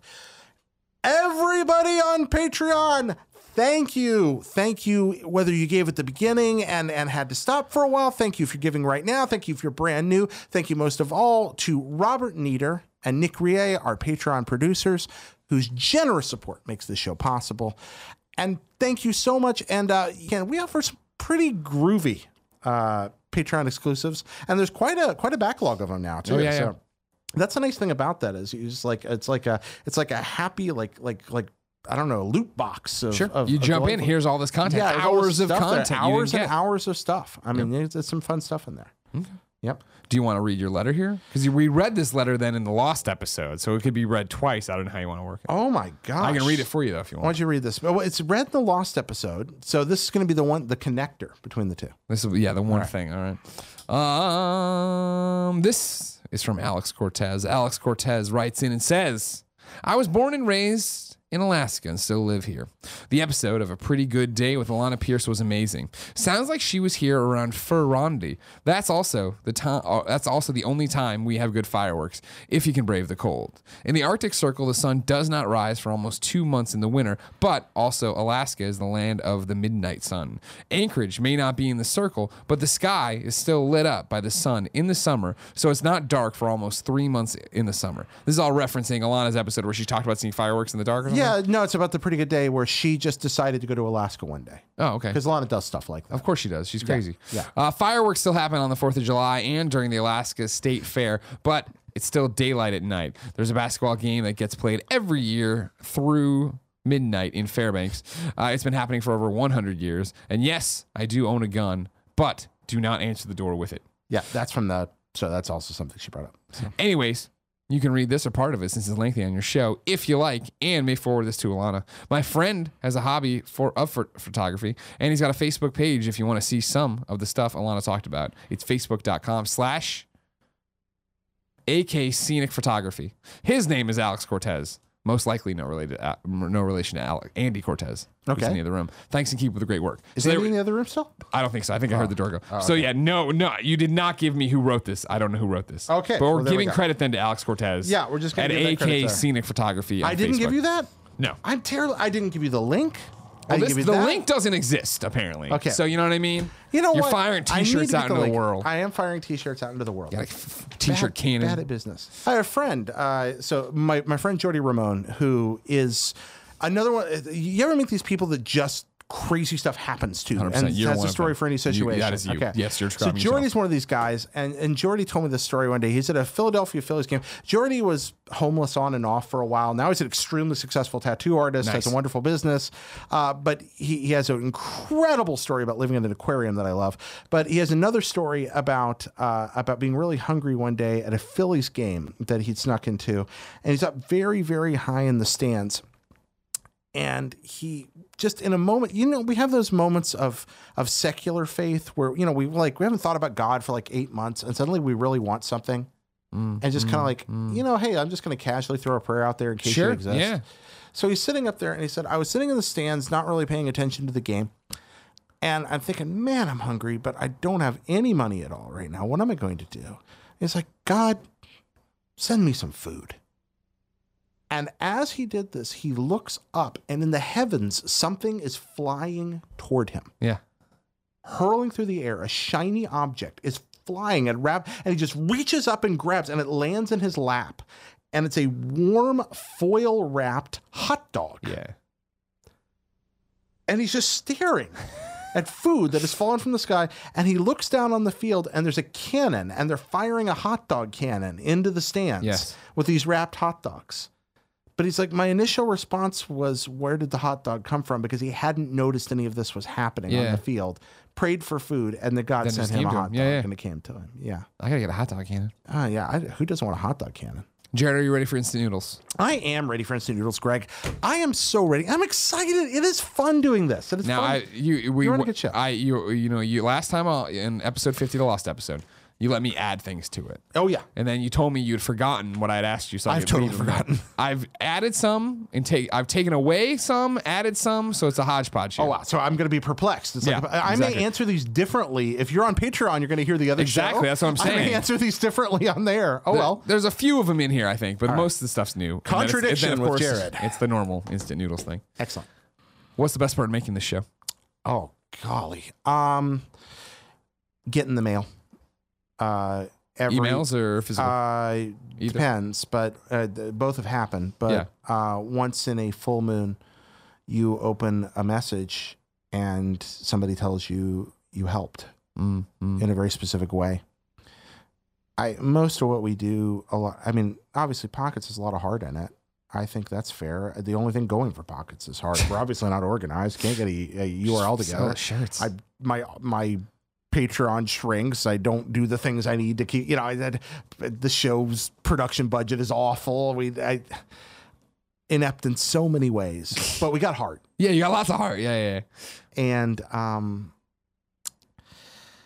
every now and then, somebody writes and says that heart helped, and here's how. And they say it in a very specific way and tell you, hey, here's how you maybe changed my life. And it's not just drama, specific and particular. Sure. And you go, Sure. oh, wow. I was just talking with my friends. Yeah. And you believe in the power of change. Believing, hoping, man. Hoping's so good. There's this old song from, I think, the 30s or 40s that said, I'm stuck like a dope on a thing called hope. That's probably my inner mantra. So it keeps me going. I think some of it's a way of coping with depression. If I keep hoping, if I keep finding things to hope for, then it's not all hopeless, and it's just the terrible end game that you don't want to reach in depression. That's how people with depression die. I don't want that. I want hope, and it's just real enough to keep me going. That's Good. nice. Okay. Don't lose that. What's the worst part of making the show? Oh, good golly. I think ironically, I don't want to complain about a good thing, but the constant financial juggling and worry, trying to make sure I'm providing quality material, because not just because I want to and care about it, but because people are financially supporting me, depending on me, because I've promised things that I want to deliver on. I want those things to be good, but this is not how I get to spend the majority of my time. And so there's not a lot of time to do Pockets. I mean, a lot of times it's Pockets or sleep, and Pockets has to win. Yeah. And there are times I wish it didn't have to be that way. And there are times that I wish I didn't have to fulfill obligations, but I want to reap the benefits of those obligations without having to fulfill them. That's pretty horrible. So I get tired, Greg. That's the hardest part. You're working on something that's about telling sincere, true stories, but you're just exhausted. Sure. And that happens sometimes. Oh, yeah, I know well. Yeah, you know more about this than anyone. What is best sandwich? Best sandwich is a cut French white bread roll, untoasted, with slightly crusty outside, nice soft inside, with tender, rare roast beef, boiled eggs, horseradish, maybe some mustard if you want it there, slathered together with some raw onion. And that is best sandwich. It is my favorite sandwich in the whole wide world. You didn't contradict yourself. That's what you said last time. And I'm with you right up to the onions. Right up to the onions. You don't Can't want do the the onions onions. Yeah, but I'd eat the hell out of that sandwich you're talking about. Well, yeah, get it without the onions. Yeah. Yeah, maybe you could try it. Do you like scallions? Yeah. Yeah, you just don't want that flavor. I just don't like that kind of thing. Okay, well, you don't need it then. You don't need what we need to do is have a date for the sandwich because I want you to make it your way and just leave the onions off for me. Yeah? Yeah. Do you want to do you want to have it together like you and I? Like, Yeah. Oh, yeah. Because Okay. I feel like if I make it myself or something, I want the authentic sandwich that you eat. You know what I mean? Like, because Yeah. are you making the roast beef? Or are you buying it and just having it You cut can do it thicker? either way. I mean, What do you do? Okay, well, if you're gonna do it right, I haven't done this in a long time. Yeah. I mean, if you're gonna do it right, you do it at home. Yeah. You cut it yourself. You get that right cut. If you pick the right cut, you cut yourself. You tenderize it. Yeah, of you course, gotta beat of course. the heck out of it. Yeah. You marinate it properly. What do you and marinate then it in? And I'm pretty dull, so butter, garlic, red wine, Okay, Worcestershire sauce. Sure. You know, the usual. Okay, Nothing. A dab of soy, maybe a little mustard powder. Okay. And then cook it low, like maybe 275 with the oven door a little open for a while, but not, and then cover it so it doesn't lose moisture after a while. Sure. Of course. Of course. You don't want to dry roast beef. Yeah. No, thank and you, sir. then you're done. But honestly, most of the time I just look for a place that's, you got to find a good meat shop, right? Yep. That's what you do. You got to find the good meat guy. Yeah. And you find the good meat guy, he finds you the good meat. And then you're okay. I don't know why I suddenly turned into. I know like, you got very like you're Italian. You're doing Brian Altano impressions over here. Yeah, I don't think there's a lot of Italian in me. I think we're mostly Swedes, Swedes and Norwegians. Now this is a loaded question because I'm not 100% sure on this anymore. Yeah. But what does your family think of all this? Because it's like you always talk about your old man. Your old man's still kicking, right? Yeah. I don't think I ever hear you talk about your mom. No, I don't. Not nearly as often. The old man is the cartoon character. Yeah. My father is no more instrumental in the person I am than my mother. Honestly, I look like my dad. And when you first hear us talk, I sound like my dad. Yeah. But I probably think a lot more like my mom. My father is a character and a half and has been through more experiences than most people have in 5 lifetimes. And that's just what the combination of weird happenstance and his kind of adventurous nature. My mother is a Midwestern gal from Ohio who married her senior year college boyfriend. Yeah. And then was immediately dragged into the poorest corner of the American South after having never lived outside the Midwest to be a school teacher in school districts where there were dirt roads leading to the houses and the facilities, and where things like funding were unheard of, and and he was kind of traveled around. My parents' lives they are warm people whose lives have largely been marred by tragedy. Both of them, frankly. My mom and dad have put up with a lot of crap. Bad things have happened to them, most of which are not their fault. And they've suffered greatly through that. My parents are very encouraging in this endeavor. They watch, they listen. That's awesome. Yeah. They had me. My grandma she's rapidly, she's headed into 90 fast. Yeah. And they had me record a little one of these to send over to her. That's cute. Yeah. They're proud. It's weird. I'm a 38-year-old man that's had like 4 careers or something, 5, 10, I don't know. Yeah. No idea what I'm doing in life. And yet my parents remain committed to this weird idea that maybe I'm going to be okay. They love me so much. Good parents. Very supportive. I think they both know deep down inside I miss ministry, and this is kind of this weird analog for that. Yeah. It's not even, I don't even pretend it's secular, anymore. People just seem willing to accept that this is kind of This is like the world's weirdest televangelism. And that's kind of what we got going on here. But Do you think you'll ever go back to the ministry? I'd like to. There's a lot of complication around that of all things have to do with pragmatics. Health insurance is going to be a real problem. Yeah. I mean, what do you do? Yeah. So I don't know, because ministers in smaller denominations like the ones I've worked in, there's not really a centralized health insurance to work with. Sure. So without some kind of comprehensive system, probably not going to be able to get it. And that creates a real issue for me. Sure. I don't know. If we could solve that problem, yeah, maybe. I miss it. What's the most terrifying creature in the natural world? So I think I go back and forth on this. I mean, we're pockets spiders. Spiders are horrifying, frightening creatures. Yeah. They really do scare me to death. Sharks, because I will not get in the ocean because sharks are waiting. And bees. I like bees. Wasps, I think, would be better. I sat on a nest of very large hornets when I was 5 years old. I'll do it. That'll scare you. And they stung me a lot to the point that my butt swelled up enough that I couldn't sit down for a day. I had to sleep on my stomach, and I'm really just still scared of them. I will just freak out run away, flailing around. Sure. Yeah, that's my response. Oh Lord, if one lands on me, people are like freeze, or I just no. My response is to brush away. Yeah, and then run. Just run, leap into the nearest body of water. Sure. I got stung by a jerk hornet just last year. Just walking down a sidewalk, and a hornet just lands on me and stings me, just to be a jerk. Yes. What's the first word you think of when you hear the sound of your own voice?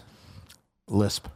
Really? Yeah, I am very sensitive about it. It's worse when I'm tired, but I've heard it my whole life. Yeah. And people tell me I have a nice voice. I'm never sure what to do with that. It's so comforting. It's so soothing. I always talk about it like you're the. I'm glad you podcast still. You know what I mean? Do all your stuff because I think it's perfect. It's so like. I feel like it's more just kind of irritating. No, not at all. No. But I do hear the lisp. I remember when I first read about LASP, Lisp, the artificial intelligence programming language.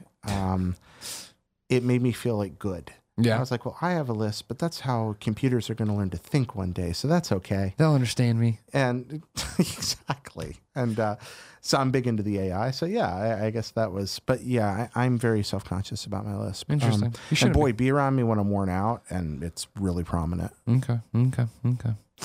What are you scared of? And this can't be the spiders and the sharks and the bees. What are you scared of? I'm definitely scared of spiders, sharks, and bees. More than one thing, or Your show? all right. I'm scared of. I'm scared that depression's going to eat me one day, and that it's going to win, and that I'm going to die from it.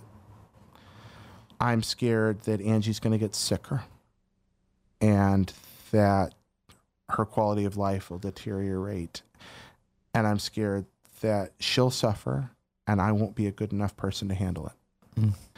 I'm scared of becoming older and unemployable. I'm scared of financial insecurity and not having the faith to live in the middle of. I'm scared of not having any money, not because I want to have lots of fun things, but just because I want to feel that guarantee survival sense of safety under my feet, which I think is what most people really want money for. I don't think that makes me special. Sure. I think that's really what most of us want. Yeah. And in this time of a lot of uncertainty, that feels very. I want to stop being afraid of everything. I'm scared of my mental illness and how it seems to be progressing as time passes. Is it getting worse? Yeah, it is. Are you talking to people about it? Yeah, I am.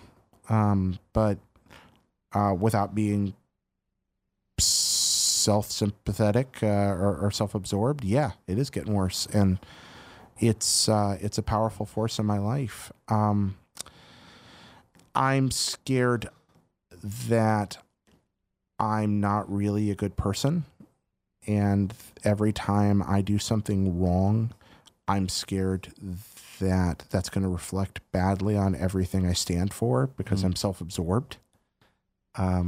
what I mean is what people call a messiah complex, maybe. Like, now I have this small but front-facing thing that's about positivity and hope.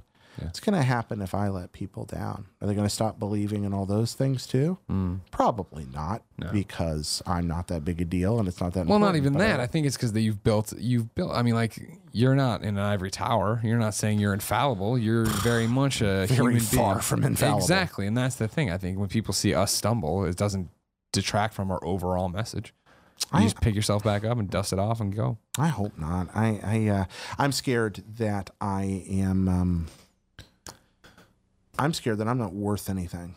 Well, you are. Yeah, I'm not. Again, this isn't. But you asked about fear. I mean, really, I am just horrified at the idea. There's this character I created for Laser Dracula that I've just started playing with, and I think I'm actually going to use him in something else. I'm thinking I may write a story about this entirely on its own, because it's not a half bad idea for a character. Everything he believes is true. That's what is going on with him. Okay. Now, that sounds great, but it's not. I mean, it can be. First off, because while some things you can make yourself believe, which can certainly be used to this advantage, some things you just can't believe. There's some things you're just not going to believe no matter how hard you try. Okay. So you can't believe them. Other things you believe that you wish you didn't, especially things about yourself. Sure. Some things just are beyond belief. And so you're not going to get, and some things you believe, and then later on in life, maybe your beliefs change, which for him changes reality. And lives a very complicated existence. Yeah, sounds like it. He does. He can't really, he only has very limited control. He can try to believe things, and then he comes to believe things. And every time that happens, that's the way it is. He believes in God, so God exists. Gotcha. He believes, but he also has all these things he believes about himself that are bad. So they're all true. So he believes he's a failure. He believes he also believes that there's somebody out there that knows about him and his ability. So he's aware of the ability too. Oh yeah, he knows. Okay. Yeah, he knows that. And it's different between believing and knowing. That's the thing. Like, he can know all kinds of, he was on Jeopardy once, but he came in third because he didn't believe he knew most of the answers. That's funny. So it's not like he knows things and they're true. It's just things he has to have conviction. He has to believe in it. But yeah, he believes there's somebody out there that knows about his ability. And he believes that person wants to use his ability to do bad things. And he believes it's very easy to control what people believe. Oh, jeez. So because he believes all those things, they're all true. Yeah. So there is somebody out there that knows about him, and they are trying to use him to do terrible things. That's awesome. But he doesn't know who they are. That's such a great idea. So I'm worried. I think it'd be a fun comic. That's what I thought too. That's what I jumped to immediately as well. Yeah, I think it'd be a fun comic. All right, do that. So I love you, Jared. Oh, thank you. Don't be scared of the things you're scared of. Yeah. I talked about the belief guy. That's me, I think, by the way. I don't think so. What's the best song written in the last 100 years? I have thought a lot about this. I tempted to say Heroin by the Velvet Underground, because that's the most pretentious thing you could say that's not exclusively on vinyl.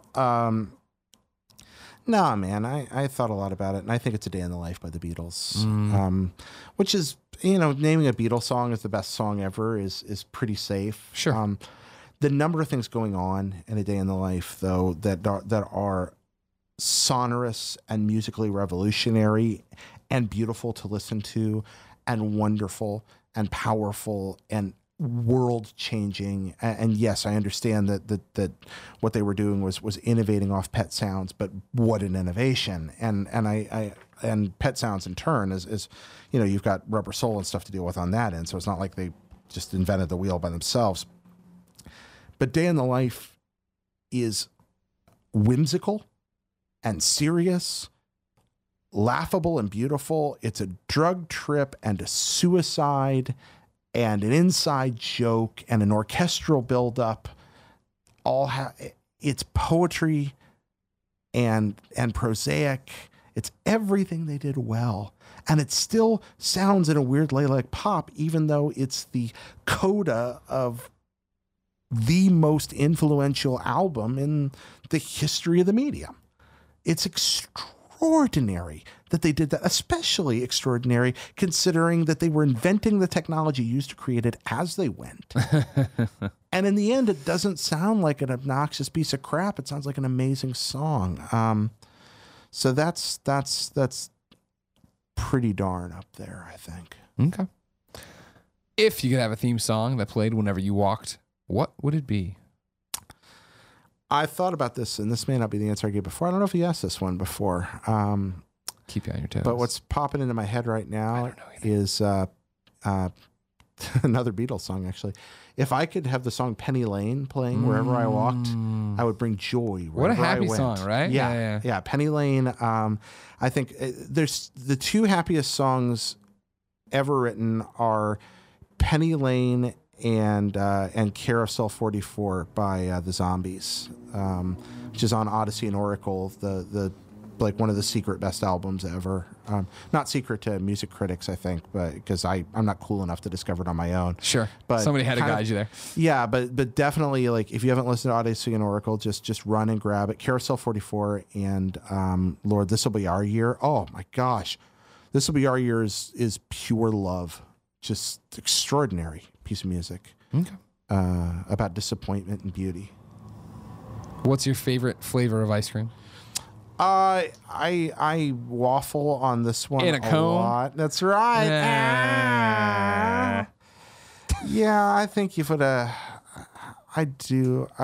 do love black sesame ice cream. I don't think that's what you said last time. I don't think it is either. Okay. I think I thought about it, and I really love black sesame ice cream. Okay. It seems like the weirdest thing, but it's not. It's just I've never had it. Oh, it is the best. Okay. It is I'm not even into weird ice creams. It was one of those things that was a fairly common flavor in Japan. Yeah. And I encountered it there, and I was just like, it was just like, oh, sugar and spice and everything nice. Yeah. Nice. Right, It's really good. It. Yeah, it's really yummy. Be on the lookout for that one.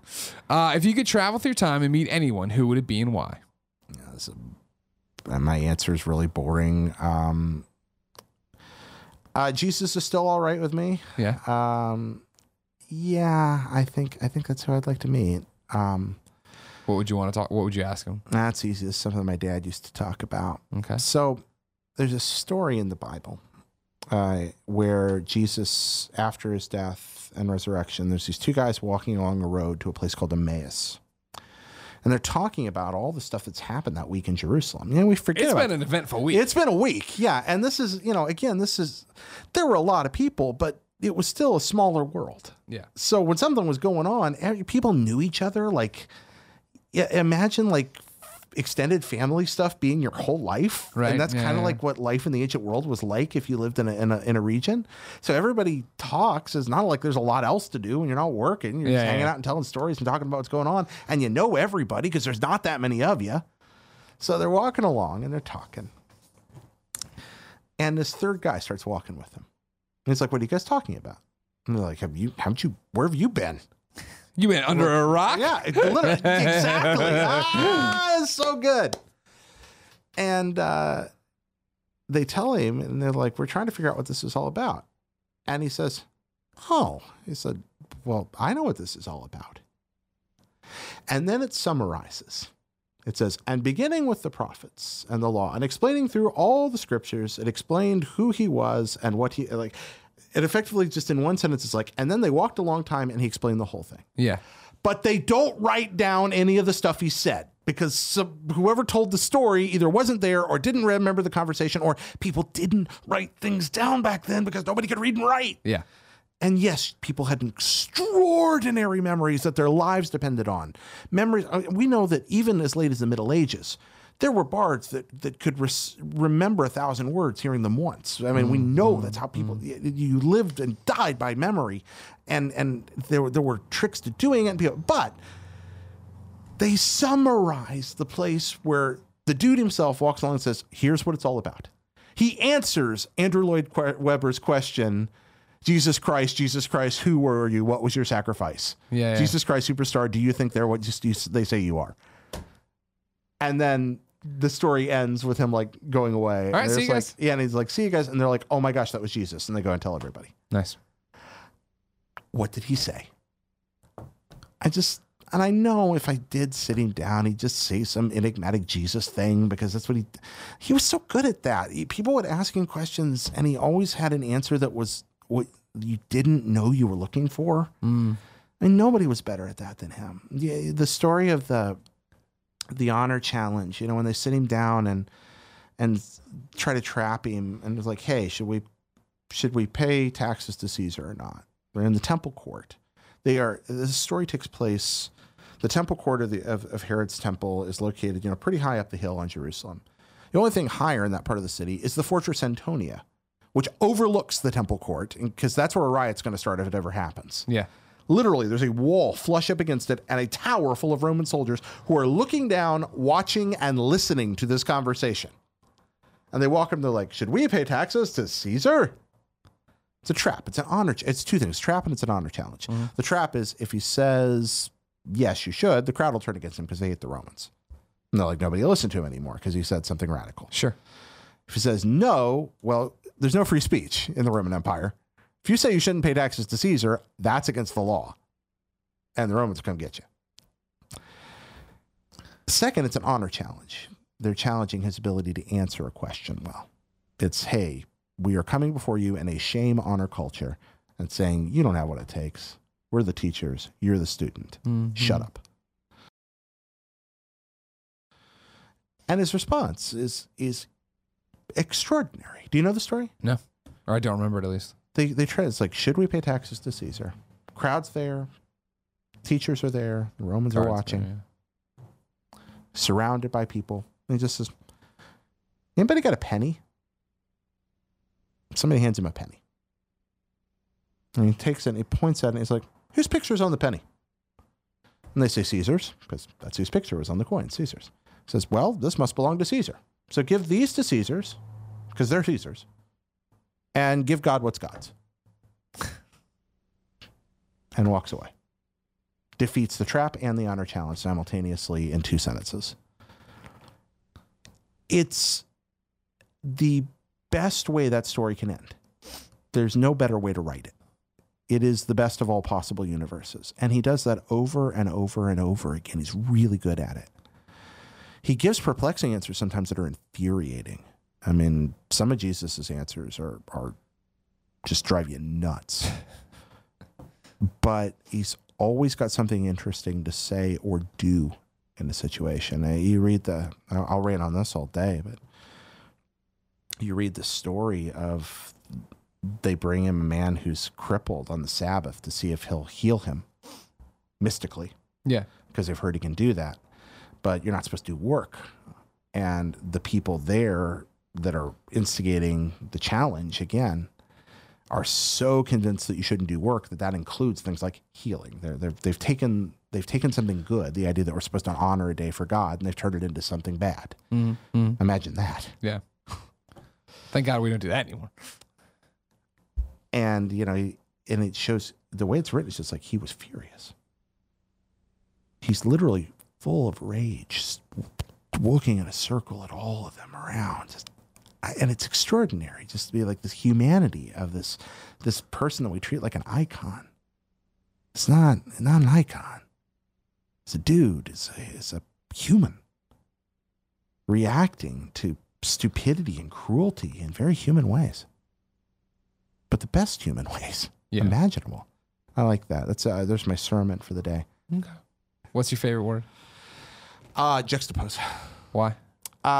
One, because it has a delightful meaning to take two things and place them in contrast. Second, it has a J, a U, an S, a T, an X, a P, and just throw it all in they there. shouldn't go together at all. Those letters don't belong in the same word, but they're happening. It's so great. I learned it from a Magic the Gathering card. That's awesome. That's the best part of the story. That's where I learned the word originally. Nice. I played MTG for ages and still dabble every now and then. Sure. But yeah, it's old school juxtapose. I doubt in the current environment in the metagame that it would survive for very long. It used to be kind of useful. How do you want to be remembered? Wow.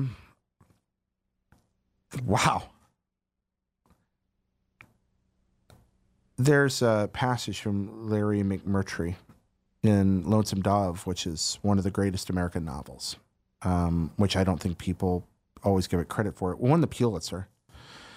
and deserved it. But it was his financially successful novel as well as a Sure. great novel. Yeah. Yeah, and that's fairly uncommon. Yeah.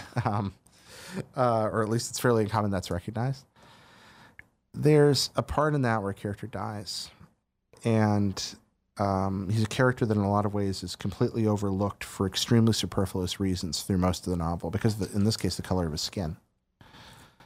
In the end, another character who very rarely shows emotion at any other time in this 800-page epic, climbs up to this man's tombstone, the piece of wood they're using as a tombstone, Sure. and spends hours carving something into it. Nobody's ever seen him do anything like this before. And he writes an epitaph. I remember the last lines of that epitaph. Never shirked a task, cheerful in all weathers. I'd like to be remembered like that. Okay. Cheerful in all weathers, especially. I don't care. I shirk plenty of tasks. You don't shirk your But tasks. You get the cheerful in job all done. weathers, I'd really like. I think that would be helpful Okay. to the world. Who was your first kiss? Oh, Jessica Yuspe. Yeah. We were 5. She had a purple jacket on. We were over by the playground on the far end of the school around the wall corner. Yeah, people were watching over there. That's right. It was kindergarten. Yeah. And we kissed. I mean, how was it is the question, but how did it come to be? You're just like talking to her? Do you want to kiss? Are you Yeah, kissing? it's like, yeah, we're going to kiss. Yeah, we were just like, we're all about this. Yeah, okay. Yeah. And how was we're it? gonna kiss. I was my toes curled. I mean, I was all about that kissing after that. Yeah, yeah. I never went through that period that I've heard people go through where it's just like, ew, no way. No, you were man. in. You were in. You I am wanted in. it. This Okay. is great. Okay. I was like, all right, anytime. I'm up for this. Word spread around the kindergarten that Jared Yes. Petty would kiss I on am demand. all up about the kisses. That's Nice, right. okay, Yeah. okay. And then finally, cake or pie? Oh, pie. Which one? Specifically, the peanut butter pie at Der Dutchman Yeah. in East Ohio, which I think I may have mentioned before. On You the did. show. This was your answer. Yeah. Yeah, it is pie unlike any other pie. It's heavenly. I've been to that place many times, and I went several years between visits. Yeah. And you know how your mind amplifies experiences? Sure. That was so great. But you Yeah. have it again. You're like, oh, man, it wasn't that. I had it, and I was just like, oh my gosh, this is Exactly. even better than I remember. This is just the best pie on the planet Earth. That's awesome. It doesn't get better than this. It's Okay. proof that God loves us. That is it. We take them to the Der Dutchman, show them Yeah. that peanut butter pie, and there Yeah, you just go. like this is the proof that there's good in the universe. And Der Dutchman, you talked on the last one. It's like a Baker Square, right? It's like It's actually a pretty big place. Is it? Yeah, it's an Amish country, and it's this like big high roofed restaurant with like Okay. lots and lots of tables inside. It Okay. almost feels cafeteria-ish. It's not a cafeteria, Okay. but it kind of has that feel to it. Sure. It's just kind of home cooking food for the most part, and the food's good, but the pie is it's ungodly. ungodly. Yeah, the food's fine. I mean, it's good. It's Yeah, totally yeah. worth eating there, but there's no reason to order anything but the pie. Just order more pie. Just order a giant pie. You're not going to get tired of it. Just order it all and eat it because it's so good. Jared Petty, Greg Miller, congratulations on 50 episodes of Holy Pockets Full of cow. Soup. thank you for helping me make this happen. Thank you for helping me make this happen. Thank you for making this happen. It's extraordinary. I'm privileged beyond which people get to do this. Yeah. How did this happen? Special people out there wanted to listen to you talk. There you go. Good Lord, what's wrong with all of you? Well, thank you. Yeah, I'm glad to do this, and thank you for taking so much of your time to do this twice. No problem. It's an honor. It was an honor the first time. It's an honor the second time. Well- I'm glad you think so highly of me to let me do this episode. I think with you. very highly. I think highly of you and your compatriots. Who Thank you. I'm hardly the only person I've ever seen you show kindness to. Your sincerity and warmth is part of what makes your show work, but it's also much more just a very natural part of who you and the people you work with are. If you weren't doing this, you would still be good. That is just you. It's not just natural. You definitely put effort into it as well. And that's apparent that it is a combination of nature and choice in you, which is, I think, the noblest kind of goodness of them all. Oh, thank you, Jared. You're welcome. Mean it. Until next time, it's been our pleasure to serve you on Pockets Full of Soup. There's a t-shirt link right here. Go get it. And if you didn't, Jared, you won't get that epitaph. I won't. You didn't do it. You shirked a task. I shirked it. Make a short link and put it there. And there, and there, and there, and there, and there. Thank you. Thank you. Oh, I love you. Thank you, buddy. Congratulations.